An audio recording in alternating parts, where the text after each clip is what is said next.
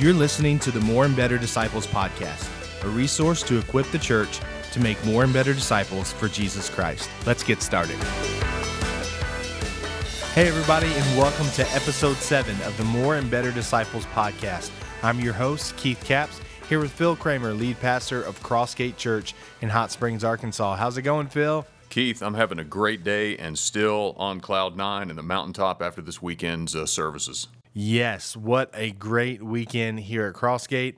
Great services yesterday, and wow, just incredible the way that the Lord showed up as we discussed revival. So why don't you tell us a little bit about what happened? Yeah, absolutely. So we basically took the sermon time to talk about when Sharon and I went to Asbury earlier last week, and we were there Monday evening and then Tuesday morning. And then we did something else a little different. We front-loaded the message so that we did one song, and then we jumped right into the message. And then from the message, we pretty much had an extended season of worship that I think everybody really, really appreciated. Yeah, I know that I did. In fact, I was in both services, and both services alike, just incredible time of worship. I was just moved to tears through that time, just reflecting and being so thankful for everything that the Lord has done. Me too. I'm excited about what God is doing in our midst and what He has for the days to come. So, and excited to be back on the podcast as we continue to discuss essentials for growth. How do we grow as believers, as followers of Jesus? And so today we're going to be discussing the importance of Bible engagement, right? Absolutely. I love Bible engagement. Bible engagement. Me too. And you know, when I first heard those words, there was a little bit different for me, right? Because Bible engagement might sound a little bit different, and it is, Phil, to a point. So why don't you tell us, what is the difference in Bible engagement and just Bible reading? Well, great question, Keith, because Bible engagement is so much more. I think if we were to think about it in terms of a mathematical formula, Bible reading is just that. It's reading. You're reading the Bible. Nothing wrong with that per se, but I think we could optimize our engagement with the Bible by seeing that Bible engagement is reading plus reflection plus writing or journaling plus obedience, right? There's all of these things. It's a 360-degree connection that we have with God's Word in a very practical way, and I love the direction we're going at Crossgate Church in promoting Bible engagement. Yeah, absolutely. And as you were saying that, it kind of reminded me of a podcast we did a few weeks ago about information versus transformation. To me, Bible reading is gathering information, whereas Bible engagement is reading and studying for the purpose of life transformation. So big difference there, and I'm excited to jump into this topic. But Phil, that begs the question, Bible engagement, why is that so important? First of all, why is the Bible so important to Christians? Obviously, we talk about it in church. It's a big part of who we are and what we do. But for somebody who's listening who might think, you talk about the Bible a lot, I don't really understand why it's so important. What would you say to that? Well, the truth is, Keith, that thousands of years ago, God wrote a book. And in fact, we did a whole teaching series not long after I came as pastor called God Wrote a Book. What do we believe about the Bible and why does it matter? I think that the bedrock of what the Bible says about itself and what it claims for itself is found in 2 Timothy 3, verse 16, where it says, all Scripture is God-breathed or breathed out by God, or some translations say inspired, and is profitable for teaching, for reproof, for correction, and for training in righteousness. And so what we have here is what God wrote to us.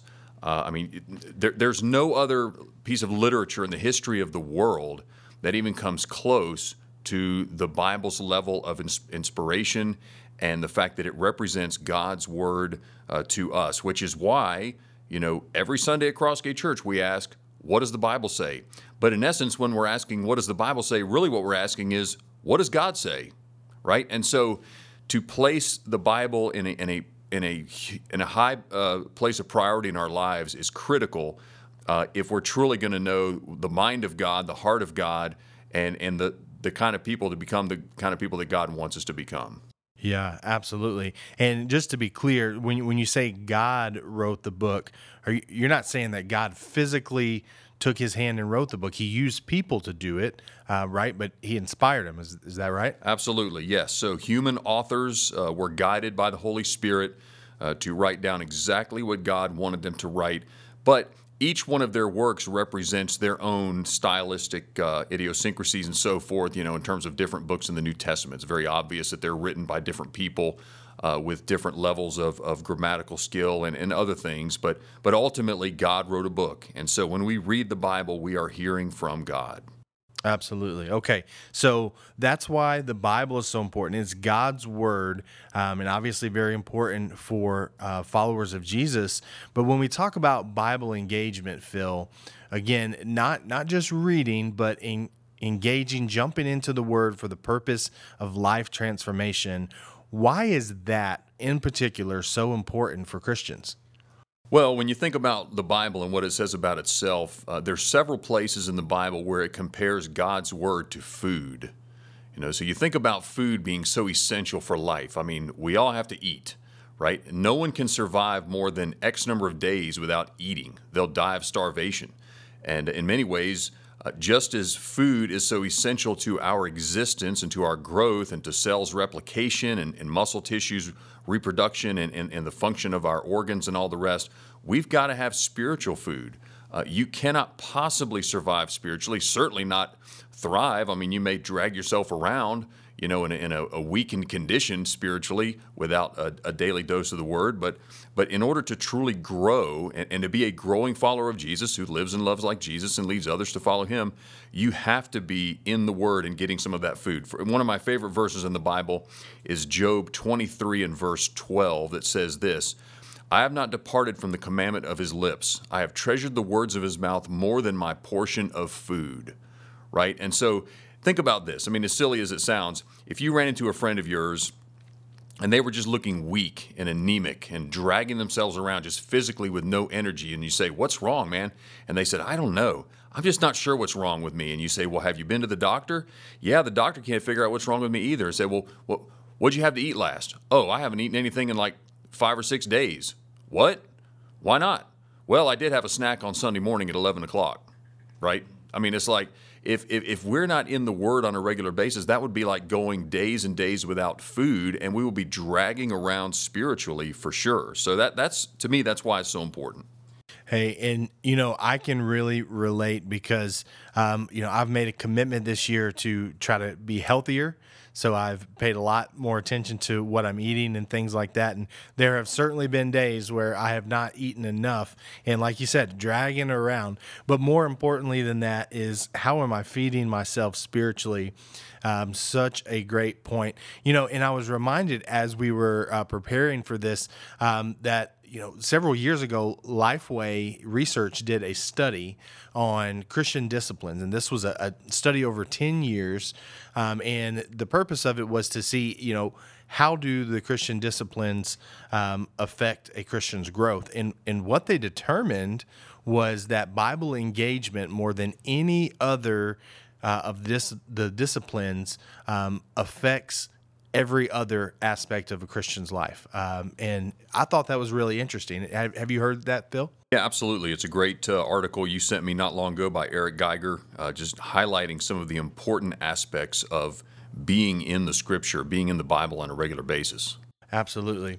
Well, we know that it's important, and I think that people who know the Lord would agree that being in the Bible is important, like we just said. But even though it's that important, a lot of Christians struggle. And to be honest with you, I've struggled over the years from time to time with getting in the Word consistently. And not just the habit of being in the Word, but really with a passion or a fervor to be in the Word. So what are some of the reasons why Christians often struggle, and why do you think that is?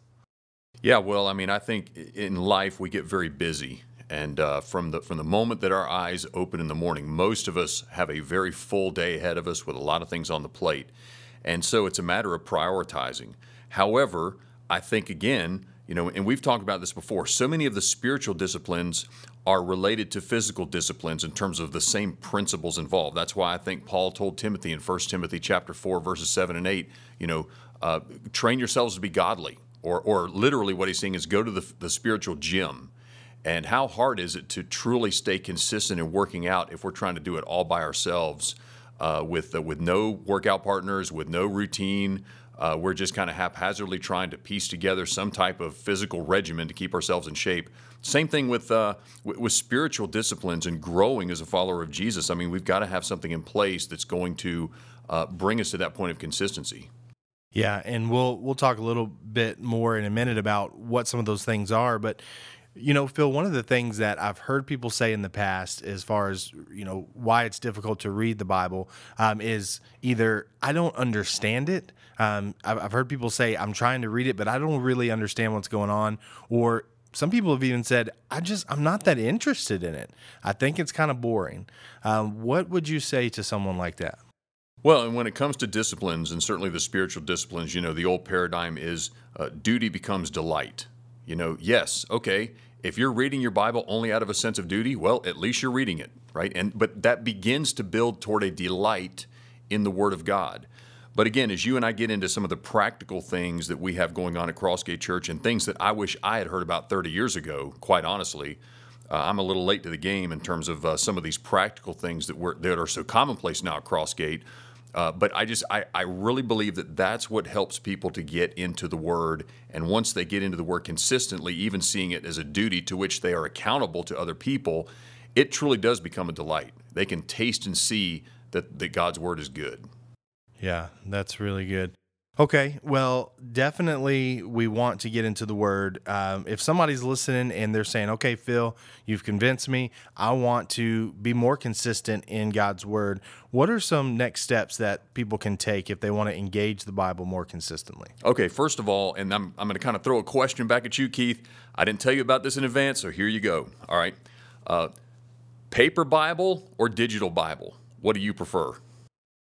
Oh man, that is such a tough question because I use both. Mm-hmm. That's the easy way out. It is. It really is. So I do use both depending on the setting. If you said prefer, I probably prefer a paper Bible. Mm-hmm. And that's what I use, for my personal quiet time.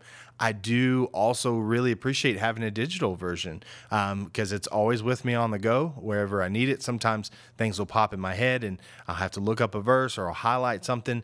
Much easier that way than carrying my actual Bible everywhere I go. So I appreciate the digital, but I prefer the paper. Well, that's a great way to look at it. The reason I ask is because I think it's incredibly important to have an actual paper Bible, some type of actual thing that you hold in your hand, but more importantly, that you read and that you can write in, leave markings or whatever, underline things, highlight things, write little side notes. I encourage people to bring real, actual, traditional Bibles to church as much as possible.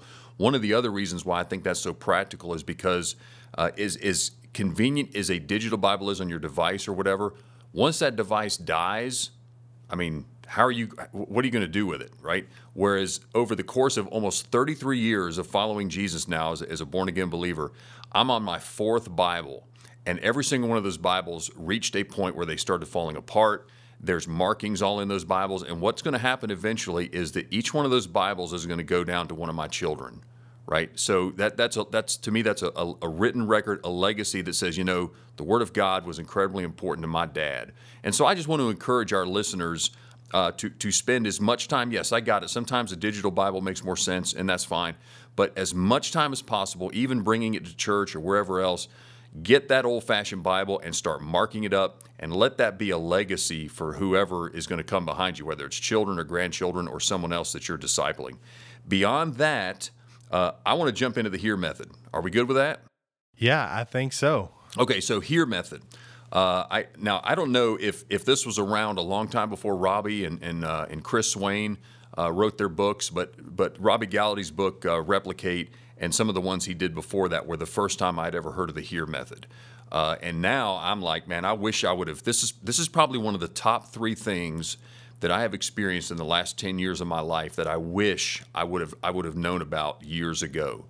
It's so simple. HEAR. It stands for 4 words: highlight, explain, apply, and Respond. Respond. I was testing you, Keith. I was testing you. You won the test.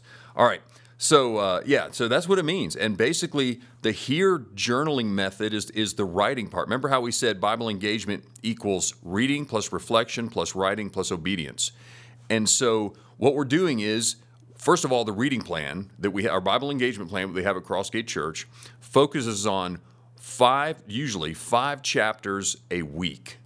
All right, we're not trying to read through the entire Bible in a year, because then you're going to have to read anywhere between 5 to 7 chapters a day. And a lot of people simply don't have time for that. And second of all, if you were able to read 5 to 7 chapters a day, you'd have no time for reflection unless you're either retired or unemployed, right? Or independently wealthy, all right? So, which I would say the majority of our people are not. So that said, what we do is we challenge our people to read in our Bible engagement plan 1 chapter a day.